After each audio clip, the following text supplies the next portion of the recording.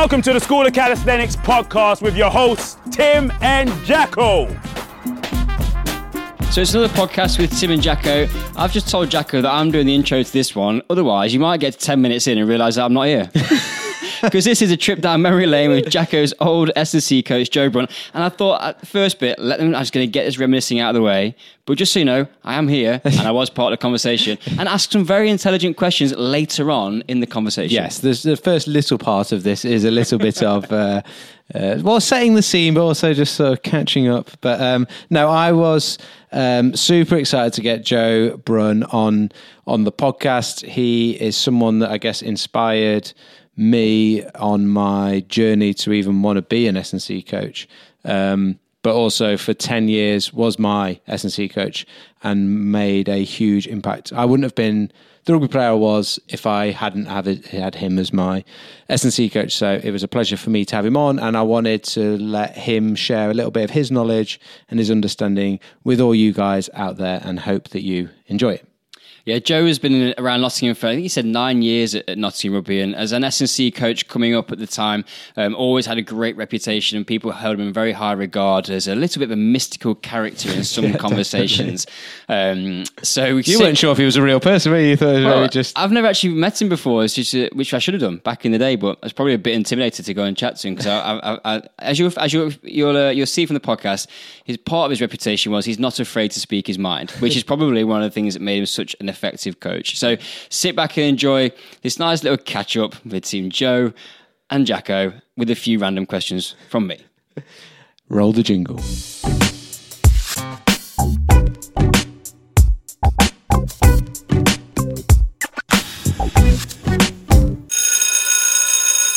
So this is a podcast I've been very excited for. I'm probably as excited, but also nervous and petrified of what my good friend and old S&C coach, Joe Brun, may or may not say about me.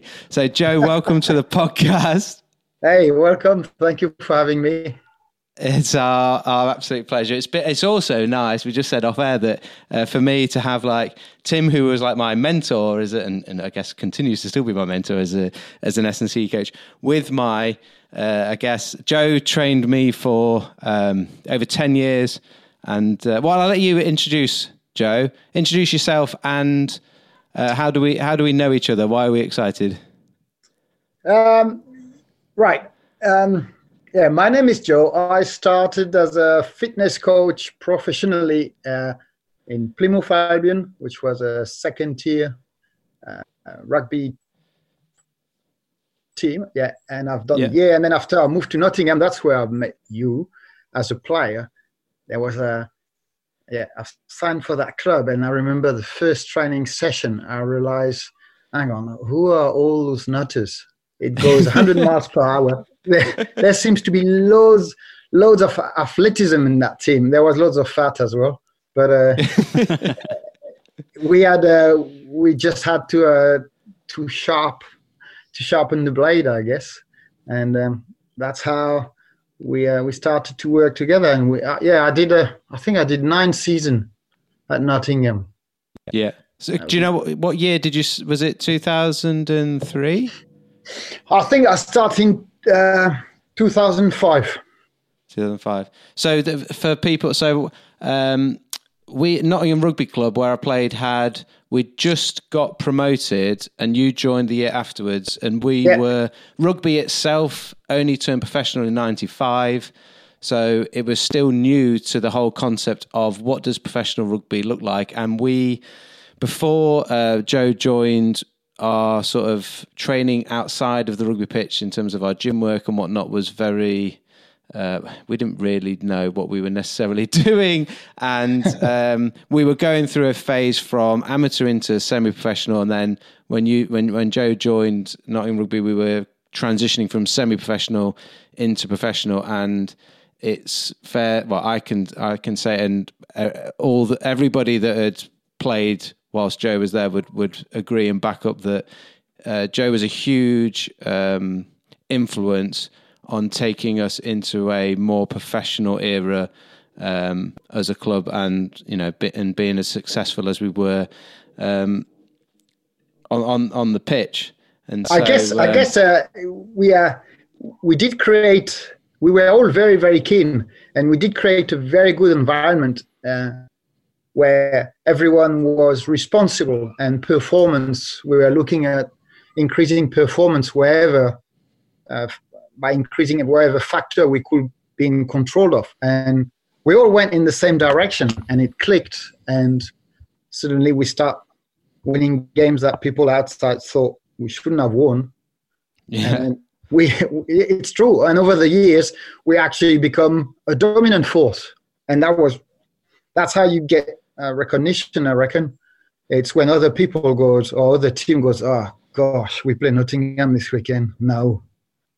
Especially the forwards, they go, oh no, this guy's never stopped. And that's where it came from. It came from the training. We were relentless into the quality and the detail we wanted to get all the time, whether it was with me or the skills coach or the head coach in terms of training. Yeah, but it was, you remember because you went through, it was very professional, very demanding. Everyone wanted high standard from each other, especially from me. You guys, you wanted professional training in every aspect. And if there was one of these factors who you feel will diminishes, then suddenly it has to be corrected, and standard had to remain high. Consistency, that's what I've learned over the years.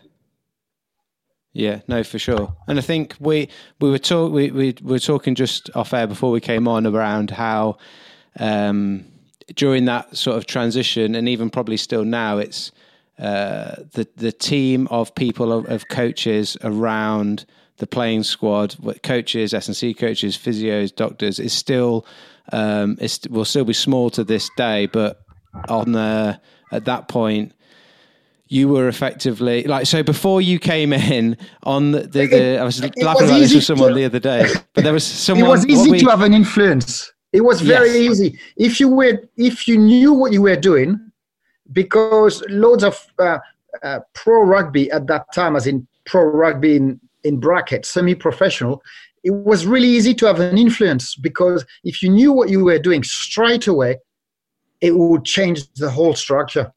And that's what happened in Nottingham. There was raw material, absolutely raw material. Before you started, for an away game, we'd get on the bus and you'd get handed your lunch for the pre-match meal, which was a bacon, chicken and mayo and cranberry sandwich, a Mars bar or a Snickers, and like a can of Coke. Like that was the... having to, that was just a bit of an idea, an eye opener of like what it was. And we didn't really at the time know that was bad. I was like a 18, 19-year-old lad just breaking into the first team, and my diet would have been horrific back then. We got some questions, I asked people to send in some questions, and there's a couple of people asking what it was like, what I was like to train. And before we get into that, I just want to give people just a little context of what it was like to be trained by you, and then I've got a question for you as to why. So when Joe came in, we were all scared of you. You were relentless at training. If someone didn't touch the line, if someone was walking when they were told to run, if someone just didn't do anything right, you would hammer us. But there was a respect there, and you drove more out of us than any other. I remember fitness sessions on a Monday morning. I'd feel sick on a Sunday night worrying about the session. I remember one time I rang up in the morning on Monday. I'd had a flat tire, and I said, "Oh, Brun, I'm going to be late because I've got a flat tire." And all you did, you just went, "Just get there." And so I managed to get there somewhere on time. At the fitness sessions, Stenny, who was next to me, would throw up every single session. Remember that? But it developed a group that achieved more than we did. But my question for you, just first, is like, what drove you so much? You used to, if we lost, I remember losing any game, like on the bus on the way back, you would be the mightiest person in the entire world because it meant so much to you. Yeah. what drove Joe Brun? What drove you? Why were you so driven? Why did you want to get everything out of us? What was behind that? What's behind the passion? Different factor, really. The year before I arrived in Nottingham, I signed at Plymouth Albion, and I discovered that it was fantastic to coach a team. My relationship with Graham Doe, the boss at Plymouth at the time, did not go very well because I was basically smashing his ideas of rugby by introducing all mine, and basically he got rid of me mid-season, and I hated it. I hated it that you get sacked when you're competent. It was So when I got my opportunity in Nottingham, I thought, okay, I'm gonna develop the best environment to hammer all the other team. They're gonna pay for that. And I guess there was a bit of anger at the time, a bit of frustration. Yeah. But it was mainly to see if you could achieve standard which would mark not only me but the whole squad, the whole players. If we got to do it, you got to do it 100%. And at the time, it was crazy because, I was relentless and I had to drive the standard. You couldn't accept weakness at training in any way, shape, or form. You shouldn't have to show weakness, and that's how it started. And you guys, you jumped on it straight away. And after, it was athlete driven. One thing which made me miserable here when I start working in France at Racing Narbonne in French Pro D2 is that the environment was very weak and very diluted. No one had really responsibility, and you try to bring players in to make the environment better. They got it 100% wrong. It's the total opposite. It's what we developed in Nottingham. It's athletes are the reflect of the environment you create. Create a weak environment, you will have weak rugby player. Yeah, I think that's one of the things that stands out for me is not just like we don't need to get into the detail of some of you literally came up with new ways of training in terms of different exercises and things that we do. But one of the big things, and it's probably not covered massively for young up and coming S&C coaches, is as much as what you get the guys or your athletes to do in terms of exercise selection, creating the right environment for them to thrive and challenging views and attitudes and changing those was one of the greatest things that I think you did for us as players. And it's probably something that doesn't get it's the single greatest things you can do for a squad. Create an environment where people, athletes, coach, whoever, become better.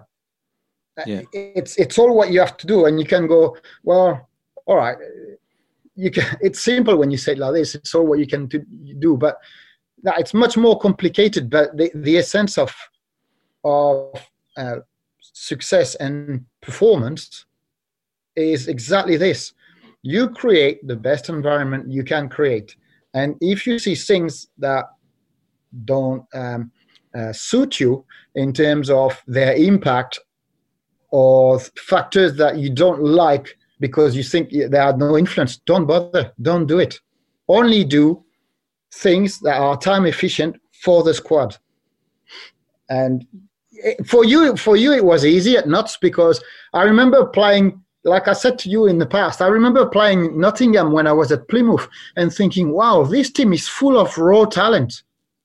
And when I signed at Nottingham, I go, wow, I'm going to contribute to these guys. And actually, it took only 2 seasons, I think, to start beating big team, that we were the underdog. Were we really the underdog? No, we were not. It's just on paper. But paper is what people assume that should be a normal result. They don't see all the work from all the component behind.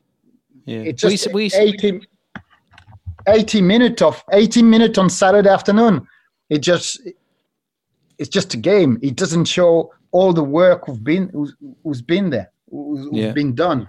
Yeah. It reminds me of the community of people we've got within the School of Calisthenics that are training to, as we say, redefine their impossible. They're trying to learn something new. And one of the things that we've noticed that we didn't on purpose try to create it, but there's a supportive community of people that are helping themselves. It mirrors what we're talking about, that they're supporting each other to be able to achieve things that they didn't think were necessarily possible. And I think that environment that we had as a training group and team on a small scale there is like reflected through what we're doing a little bit now as well, which is, it's just nice to, it's interesting for me to reflect back on that and see those similarities.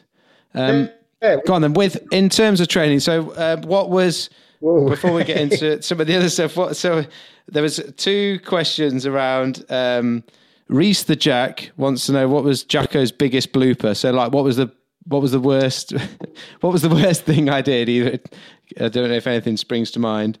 Not a lot, actually. You were one of the most driven athletes, and one of the best. So it's very easy for you. Like coaching you is easy. I always said, coaching Usain Bolt is probably one of the easiest job in the world, because the guy's already gold. You have hardly anything to do. But to come back to you, no, you did nothing wrong. The best things you probably did is actually when we had an argument training and in each other's face, and it was brilliant because I went home and I realized actually I was wrong. What was the argument? It was about fitness development, and I remember getting very frustrated and go home and think about it. And I remember thinking, that's a mistake I did, and I've put my frustration on my athlete because I don't have the answer.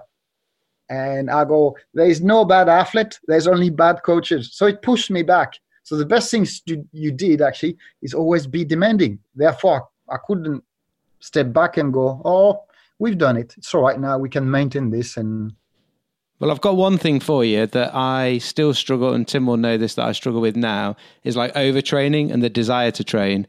You used to do vertical jump testing to assess our readiness for training. That's true. Any time that was down by a certain amount, we were told that we weren't allowed to train and go home. And that was something that I found exceptionally hard to do. Frustrating. Yeah. And the biggest problem I have now is I don't have a Joe Brun telling me not to train. If I want to still train, even though I feel crap, I can still choose to go and do it. And that's I think, I struggle with that. And I think there's a lot of people out there that do struggle with that. Yeah. There's a lot of athlete who needs to be coached in the way that it's not only training. Training is just 20, 30%. It's the silent part. The other part, the 70, 80% you don't see when you're supposed to sleep, to eat, to rest, not putting extra stress. And that's where you need a coach to tell you, because we measure this, you should behave like this. Because we evaluate this, you shouldn't do that, or you should do this. And I remember argument with players who wanted to train, and I go, no, you're tired, you go home. Yeah, but I want to train. And then there's one word who hasn't been mentioned yet. It's education. I try to educate all of you as much as I could on so many parts of the training. Do you remember the going shopping with the whole squad? And at training, I had to evaluate your fatigue, and I had to explain you that when it comes to fatigue, 1 + 1 = 3. It delay stupidly. You waste your time and energy at training. It's not worth it, especially for elite athletes. They need to train always at a really high intensity, really high standard. Otherwise, their nervous system doesn't learn. Do you have any tips, Joe, for anyone that hasn't, they're they do amateur sport, or they train for the fun of it, but they really are into their training. They really love it. They maybe train 3, 4, 5, 6 times a week, potentially some people. That if they struggle with overtraining, if you've got any advice for someone that, you know, they haven't got a coach, are there things they can look out for? Is there anything that might help them? It's actually fairly simple. If because I've been overtrained myself when I was young and I had no coach, and I go looking back, if you don't feel like training, don't do it. Don't fill time with training thinking that it's good for you. It is not. If you try it and you don't feel like doing it, don't do it. Wait that you're happy for it. You're energized. You go, yes, I'm going to train. I want to do this, this, and this. You've got goals. If it's just a time filler, it's no good. It will produce more fatigue. You will get injured. Your body will tell you one way or another that you're overloading. I think that's a pretty difficult thing for most people in fitness to manage, because we see a lot of people getting addicted to sessions and they feel they've got to keep training, otherwise they're going to lose whatever adaptation they think they get in. And that's a real key message for people, I think, to understand that you haven't got to train, and understanding that sometimes the best thing to do is not train, to allow yourself that recovery so you can come back and go hard again the next day or the next day after or whatever. For people, Joe, from your experience, who are thinking about wanting to train regularly, what sort of recovery strategies do you advise people to think about? Because there's a lot in the research around things that work, things that don't work, and it depends on which papers you read and which articles you might look at. Have you got a few sort of real staple things that you would say, if it's coming down to recovery, these are things that you need to get nailed down? To prevent fatigue, long-term fatigue, we used to use an app back at Notts Rugby, which measure heart rate over your phone with an app every morning. And then if you see a tendencies over a few weeks or months that the heart rate goes up, it means you'll probably start taking into overloading. That will prevent you. Simple way to see if your heart rate goes up by 5, 6, 7 beats over a period of 2 months, you start getting overtrained a bit. So slow down. For recovery, so just on that's someone's rested. That's basically, we can take our resting heart rate in the morning when you're not doing anything else, and then that's going to be a guide as to whether, if your resting heart rate is going up, then that might be a sign. If before you do when you feel good, if you got 60 heart rate beat per minute, and lying when you wake up, and then in the same exact position in 3 months later, if still lying when you wake up, you take your heart rate over your phone and you're at 68, chances are it's not going very well for your training. You might experience a bit of fatigue and a bit of unwilling to perform. For recovery, I remember in neural recovery, there's very little you can do, well, apart from sleep. Muscular, Epsom salt is probably the best things over the years that we've applied. I had one last night. Eh? I had one last night. Yeah. Epsom salt is, you buy it over internet. It's like 20 pound for 25 keg. You put 300 grams in a hot bath, and it's like a cup. And you stay in for half an hour listening to music, reading stuff. Once, twice a week. That would be a really good strategy. Yeah. That's magnesium. That's right, Joe, is it? Yeah. It's not everyone has the bath, unfortunately. So sometimes it says it will require you to share, which I've never done. Not even with Jacko.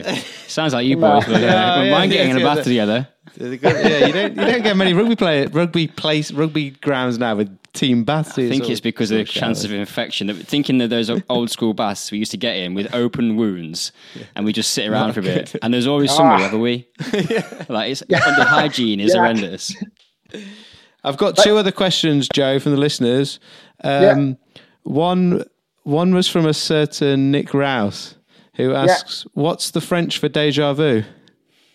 I don't know. That was just a silly game. We used to annoy Joe by asking him, "What's the French for?" It didn't work. Various different I got words. so many times. And a serious question was from Fitsu.fitness. I'm trying to think of his first name again. Where he's just done an obstacle course race, so an OCR and there's relevance to rugby, where in rugby we had to be strong, so we did strength work, but we also had to be fit in terms of cardiovascularly.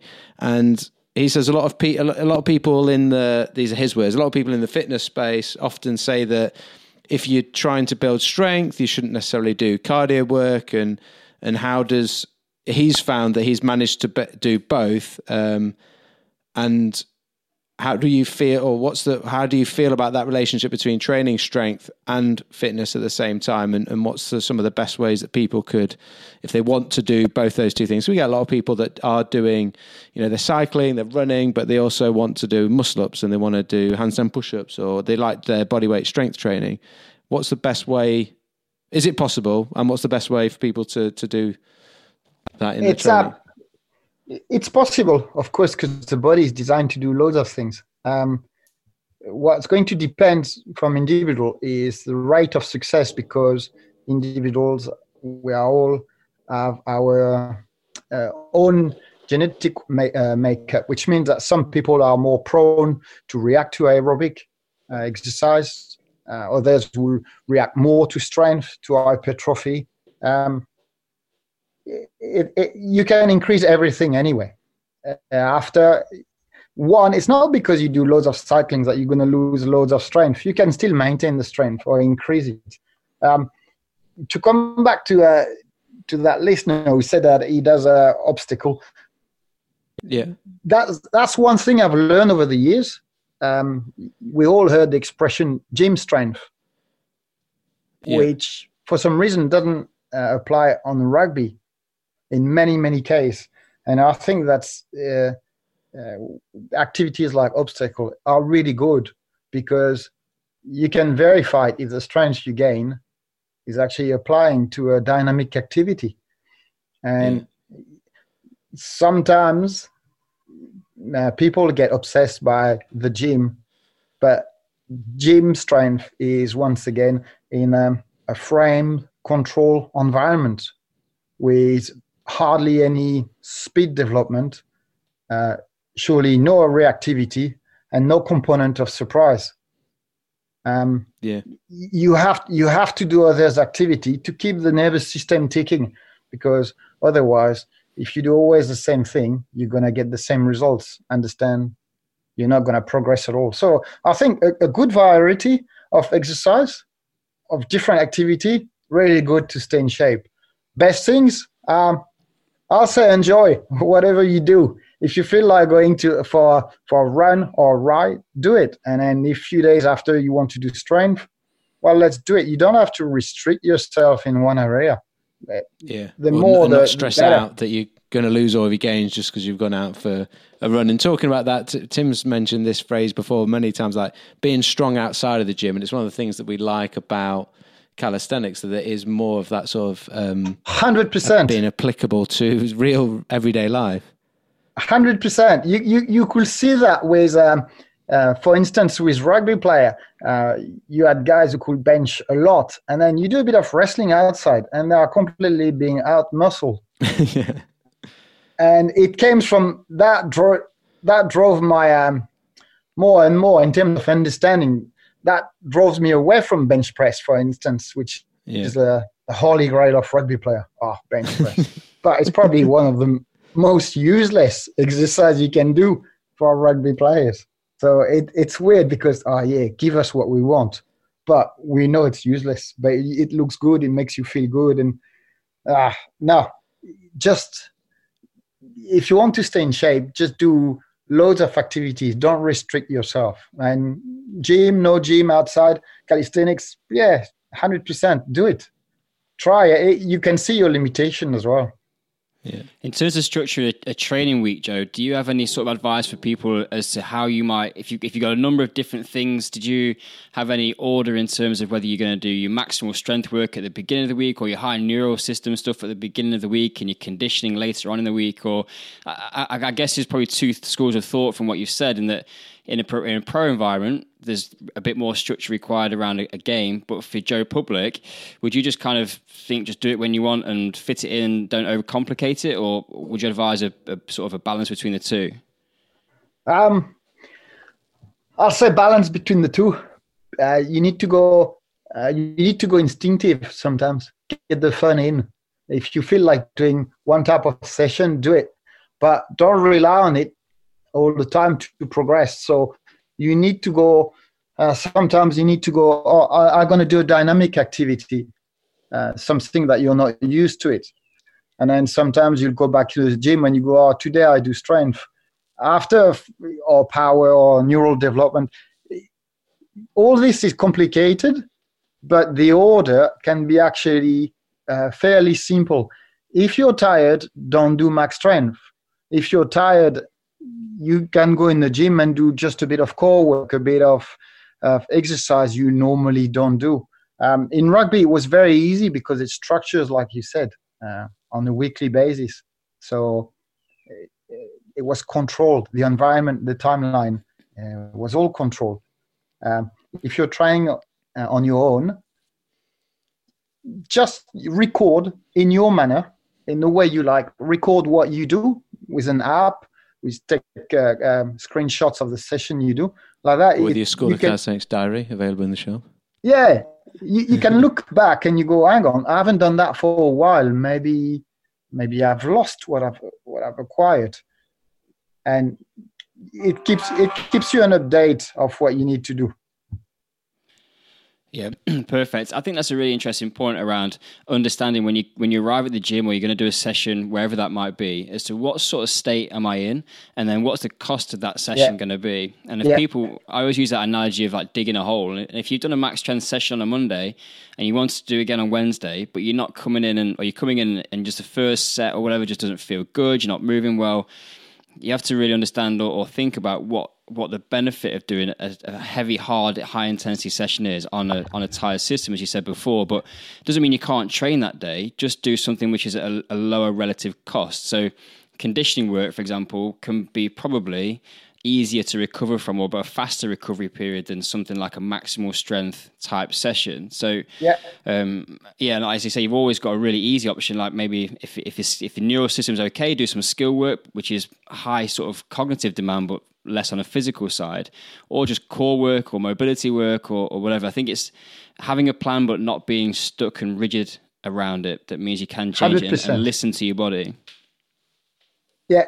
Yeah, I personally, I've done that mistake because also before I didn't know all this, and I went straight into overtraining, and then I crashed and I had to stop any kind of activity for 3-4 months.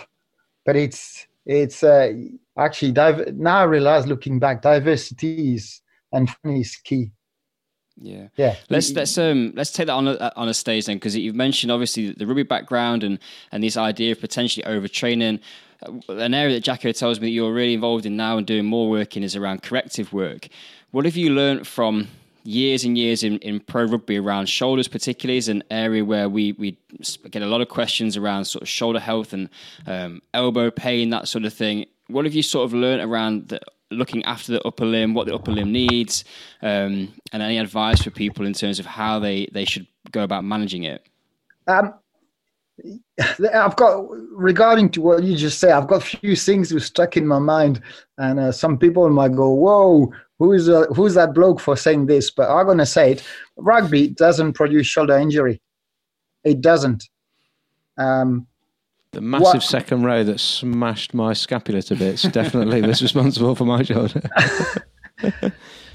On trauma, yes, but it's a combination of rugby and being the body being put under loads of stress on a weekly basis, not only the game, and then what you do in the gym. Because there was a time 2010 or around here where all what you could hear is people doing bench press and more bench press. And Jacko used to joke about this and try to wind me up with what about a decline, flat, incline bench press session? It's 3 sets of 10 on each, and I was thinking, well, it was a wind up, but think about it in some clubs or different environment, people might do that because they think it's a good idea. You weaken your shoulder so much by doing so. It's unreal. I know it because me being so direct with my athlete in terms of staying away from bench press, introducing exercise which we're constantly putting stabilizers at the shoulder level under tension, and they even joke about it. One exercise was called LSR, and Alex Loney, the hooker at the time, took the chalk and wrote down on the wall, or LSR corner, because all the front row or most of the people in the pack or the athlete, they had to do LSR. Well, you joke about it, but over 9 years, I can't remember a single shoulder surgery that we had in the squad.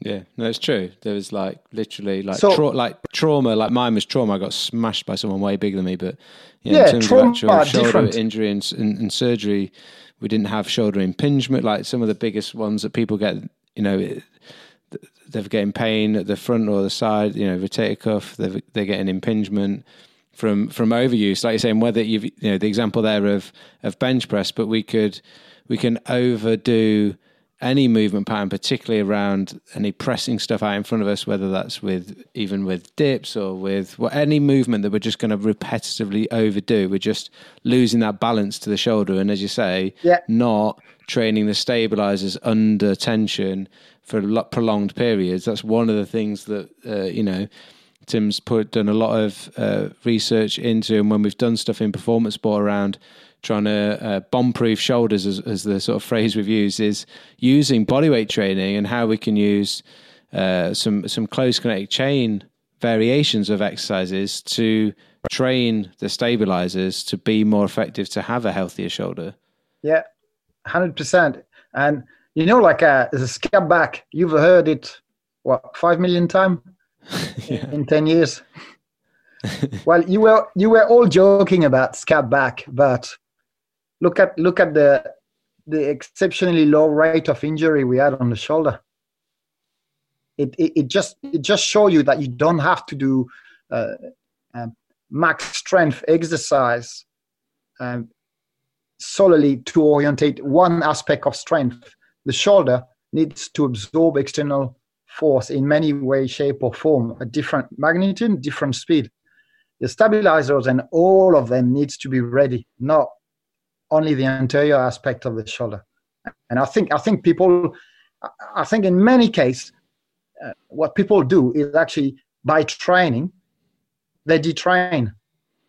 They're gonna prepare their body to get injured because they don't understand what they're doing. They think that they are doing the right thing, and then they forget many aspects of how the joint work. And then when they go to applied activities such as sports, dynamic activity, suddenly it doesn't hold. And your body will signify it to you by injuring you. And you think it's bad luck. Trauma is bad luck. But stabilizers development, that's not bad luck. It's just knowledge and work on this. Yeah, I think the reality of that for me as well, looking back at my own sort of shoulder issues and those that I've seen of athletes in the past, is you've got to sort of look at the whole career of that athlete. So trauma for me potentially could have been avoided if I had better stabilization control of the joint. And in my case, multiple dislocations. And I think a lot of people, when they come for us now in calisthenics, and the same happens in rugby, is people get into these kind of things, like particularly rugby, because they like they're like strength-based sports. They've been in the gym. They've kind of like jumped on top of Men's Health magazine at a young age, and they've started getting in the gym. And I'm not going to leave you hanging on that one, Joe. I would also, bench press is probably the last exercise that I would ever put in a program. Unless you want somebody to get good at bench press, there is, I don't think, and shoot me down if you will, but if there's any reason to put it in over something like a dumbbell press for these exact reasons of having to sort of control the shoulder a little bit more dynamically. But a lot of people come in and then they'll complain that they're getting shoulder problems. But then if you go back and look at what they've done in the past, they've absolutely rifled anterior shoulder in terms of over dominance in their training programs.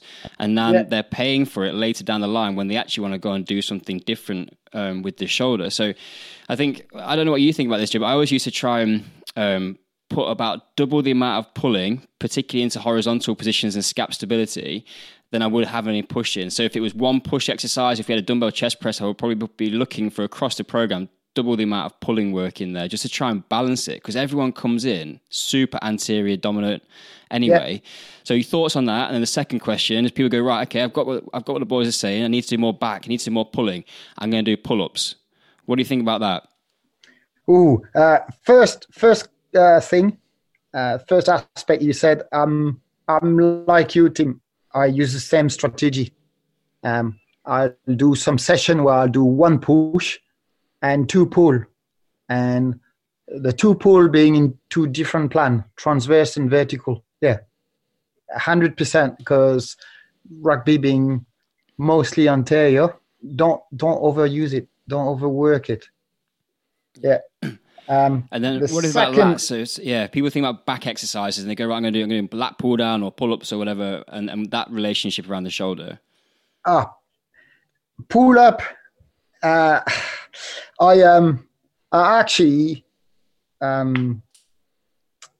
It gets very difficult with pull up because it's very, very rare that some athlete or people who do sport can do a pull-up with shoulder stabilized, which what I mean by stabilized is shoulder being pulled back and down when they're actually hanging from the bar. And if my relationship with pull-up is this, if you can't do a pull-up where you stabilize the shoulder, don't do it. And what you see through a whole squad is that over 35, 40 guys, you will have 5, 6, 7 who can do it. And it actually, if you do pull up and you think that your shoulder are stabilized and they are not, you are basically weakening your shoulder because they go into internal rotation, anterior plan. And I had that same discussion with someone at Gloucester Rugby, and for the same reason that they've noticed, they've dropped pull up if it's not done properly. It's a really advanced exercise. You need to master all the previous exercise before, where you can stabilize your shoulder rather than to go and pull up straight away. 80% of your body weight is being put on the shoulder, and off you go. You assume that you're going to be able to do this. You can do a pull up, but if you unlock your scap, no, it's not good. You're going to create deficiencies in your shoulder.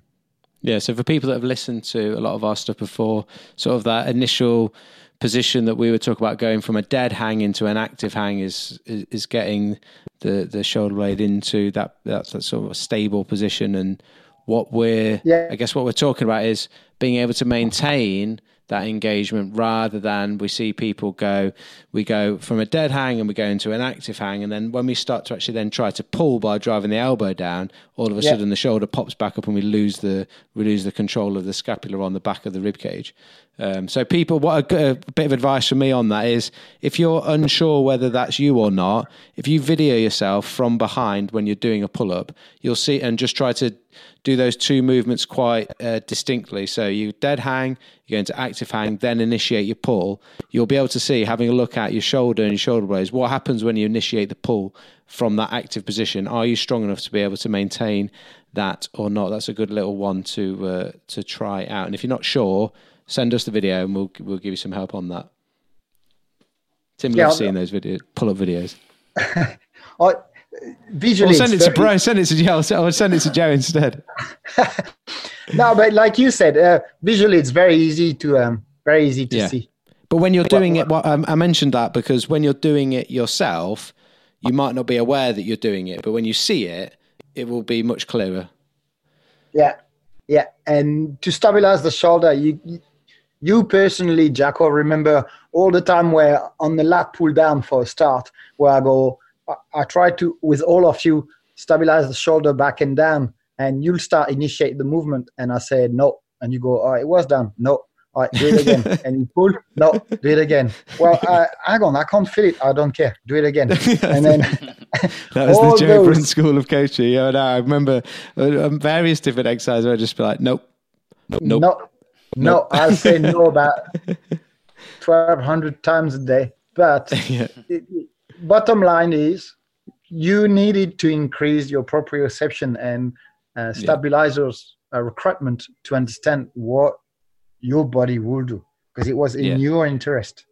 You have to have some understanding, like you said, that proprioception. You've got to have some understanding of and some feeling and being able to process that, of that sensory information that's coming in. Am I aware of where the head of my humerus is? Am I aware of where my scapula is? Or are those two things just doing their own thing and you're just blissfully unaware?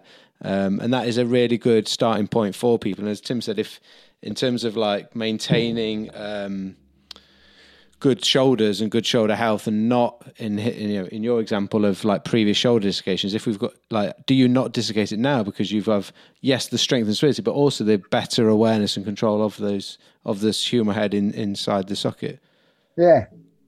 It's difficult. It's difficult to work on, but if you're beginning, stay away from pull up. Keep exercise more achievable for you and your scapula at first. Yeah, definitely. Yeah, we've got some, so like your active hangs, rowing, like bodyweight rows, but getting in a more of a horizontal position with your feet supported is helpful. We've got a couple of, they might already be live now, but we've definitely got a YouTube video either on or coming that is some regressions for pull-ups and being able to build up to those. Because one of the big things, Joe, is that people can take that advice, but ultimately they might have their goal might be they can't yet do a pull-up, but they really want to be able to do one, and achieving that or having that as a goal is very motivating for them. And when they achieve it, the sense of success when they do that. So what we want to try and do is to give people the tools to be able to do it. But as you said, it's important that there's no point in getting really good at doing bad pull-ups, because all you're going to do is blow your shoulder up one day. Exactly. But develop a comprehensive, really progressive program. And then yes, that was the word, progressive. Yeah, definitely. Yeah, people will go through and see results without injury. Because if you're really good at one sport but you're constantly injured, chances are you're not really good. Yeah. Whilst we know you're probably really enjoying the podcast, there's something else that we think you will also really enjoy. And that is the virtual classroom. If you're a beginner, we have got an 8-week free beginners program designed to help you start your calisthenics journey, where you're going to learn how to move better, get superhuman strong, and have a lot of fun along the way. If you're ready to take your training to the next level and learn some of the iconic calisthenics movements like a frog to handstand or a muscle up, then inside the virtual classroom you are going to find all the training programs and educational information that you need. But rather than keeping you from the podcast for any longer than necessary, head over to schoolofcalisthenics.com, where you're going to find a bodyweight training resource which is different to anything else available anywhere. Tim, I think they're ready to get back to the podcast. Well, my last big question for you, Joe, is your reputation that precedes you comes a lot around your understanding and ability to train power, particularly plyometrics in the lower body. And you are, I think, hold a legend of how your vertical jump was as impressive as anybody's you trained, even when Jacko was 100 kilos, which we'll talk about off air, because I can't picture what 100 kilo Jacko looked like. A bit like a pie. I think my vertical jump went from 62 centimeters when you first came to, I think my PB was 90. And then what was it when you were 100 kilos? It was about 3. But just in terms of training power, Joe, can you just talk a little bit around that? I mean, from our context, a lot of it is around muscle ups, particularly is the major power movement that we do, but other people will also benefit from understanding a bit more about lower body plyometrics. If people wanted to start getting into some vertical jumping work, hop and hold, single leg work, what's the sort of considerations that we've got around power training to start with?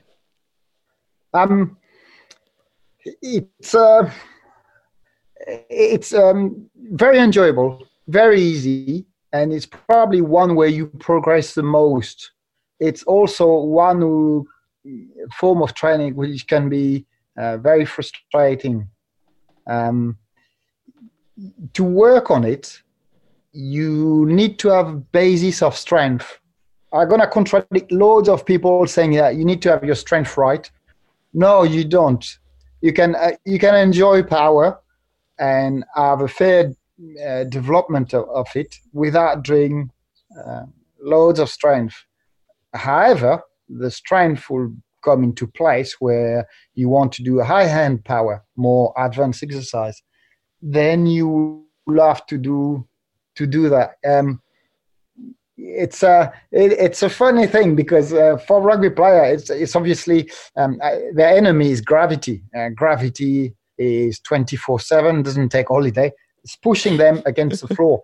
So you had to go the other way. This is why we did quite a lot of plyometrics and what you refer as power exercise, because you've got to fight gravity.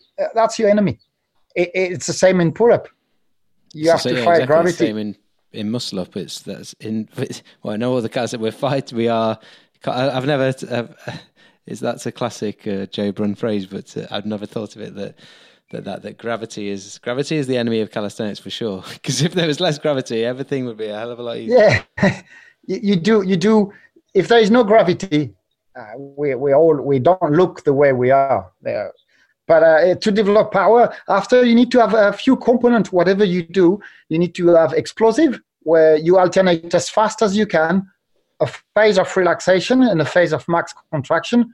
You need to have elastic loading, where you use your body to decelerate and then to counter that movement as fast as you can, body weight.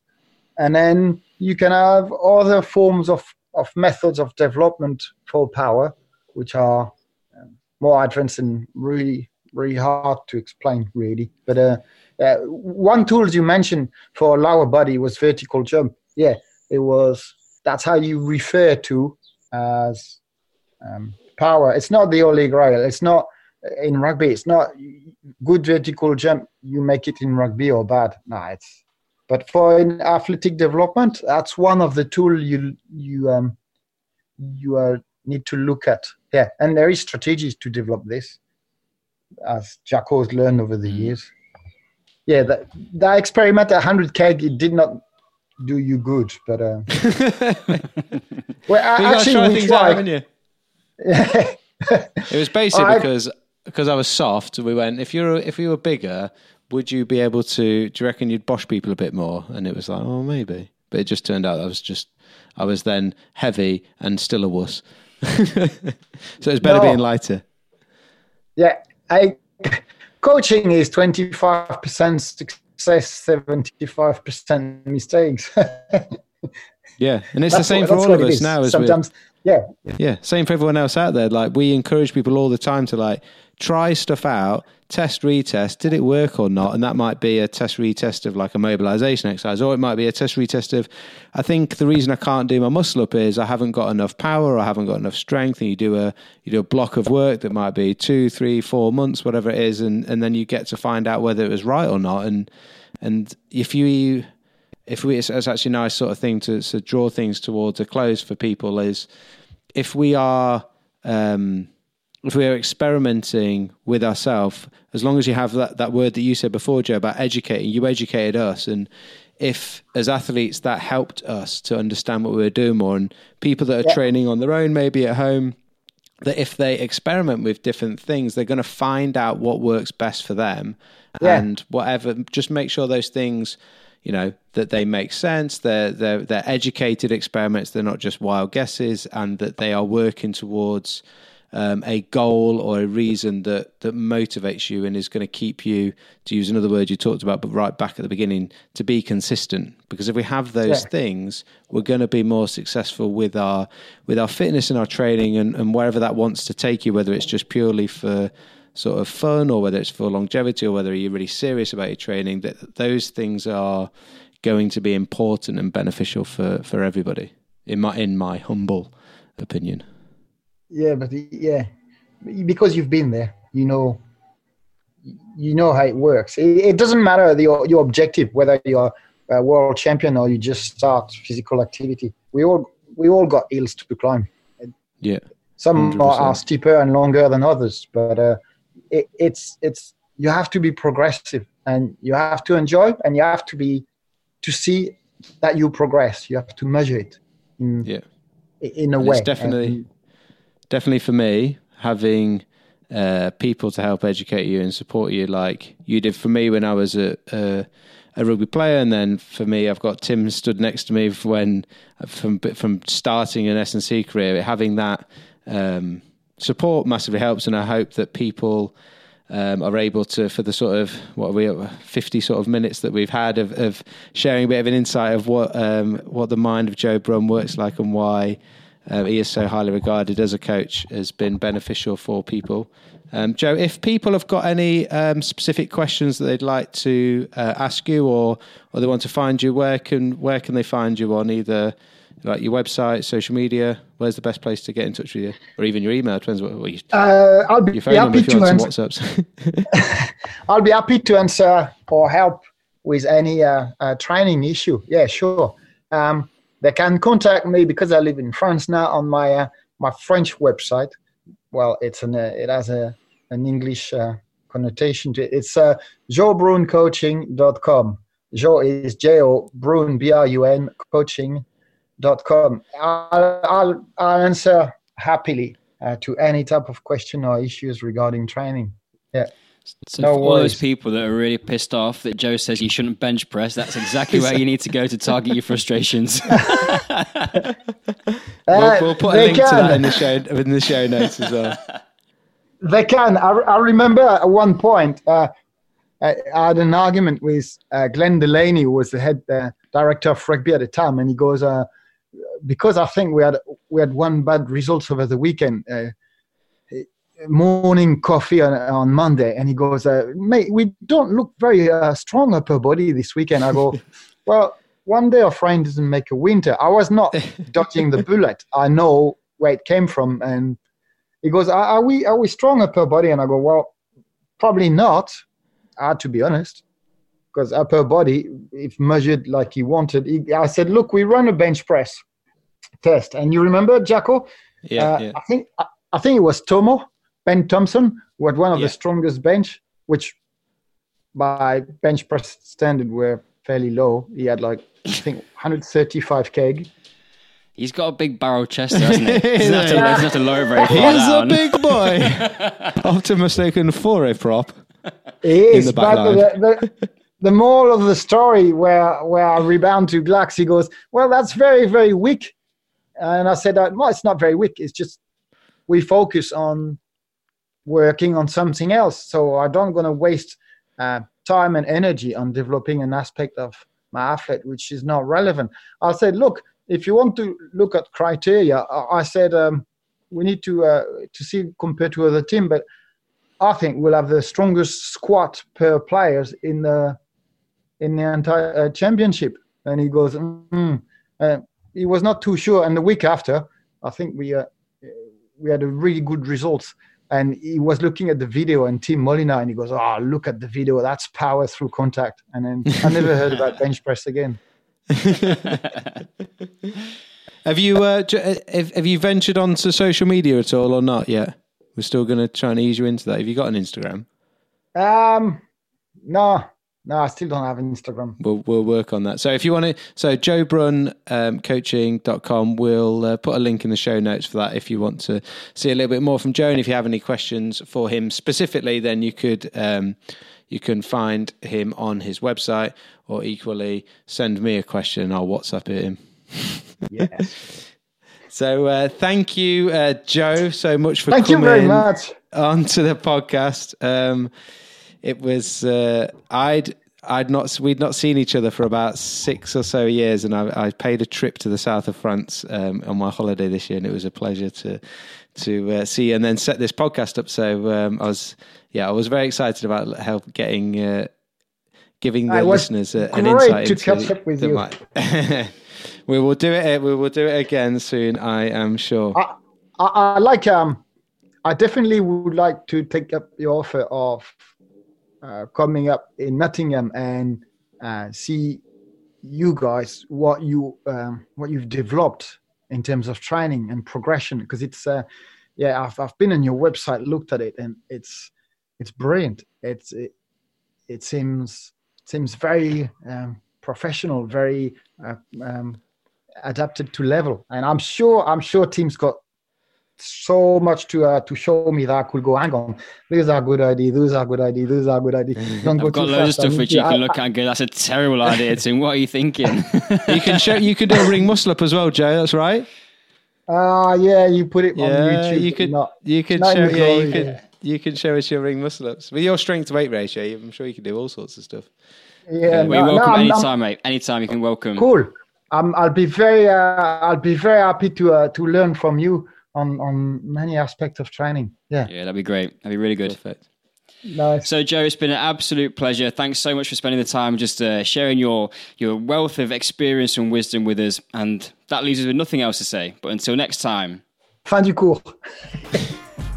So thank you so much again for listening. We don't take it lightly that you give up probably an hour of your time to listen to these podcasts, so we really do appreciate that. We hope you got a load of value out of it, guys, and if you did, we would love you to do a couple of things for us. One of them is tell other people and share it if you thought that we were adding some value, and also if you want to, pop over to iTunes or wherever you're listening to this and give us a 5-star review. We like 5 stars. 4 stars not as good. Keep it 5 are the best. 5 of your best stars, please. And if you would like to find out more about the School of Calisthenics and see the best of everything that we have got, head over to our virtual classroom. You can access it from the website at schoolofcalisthenics.com, and that is where we have got literally, possibly, the best calisthenics resource available anywhere in the world. It's definitely the best one we've done. And on that note, until next week, class dismissed.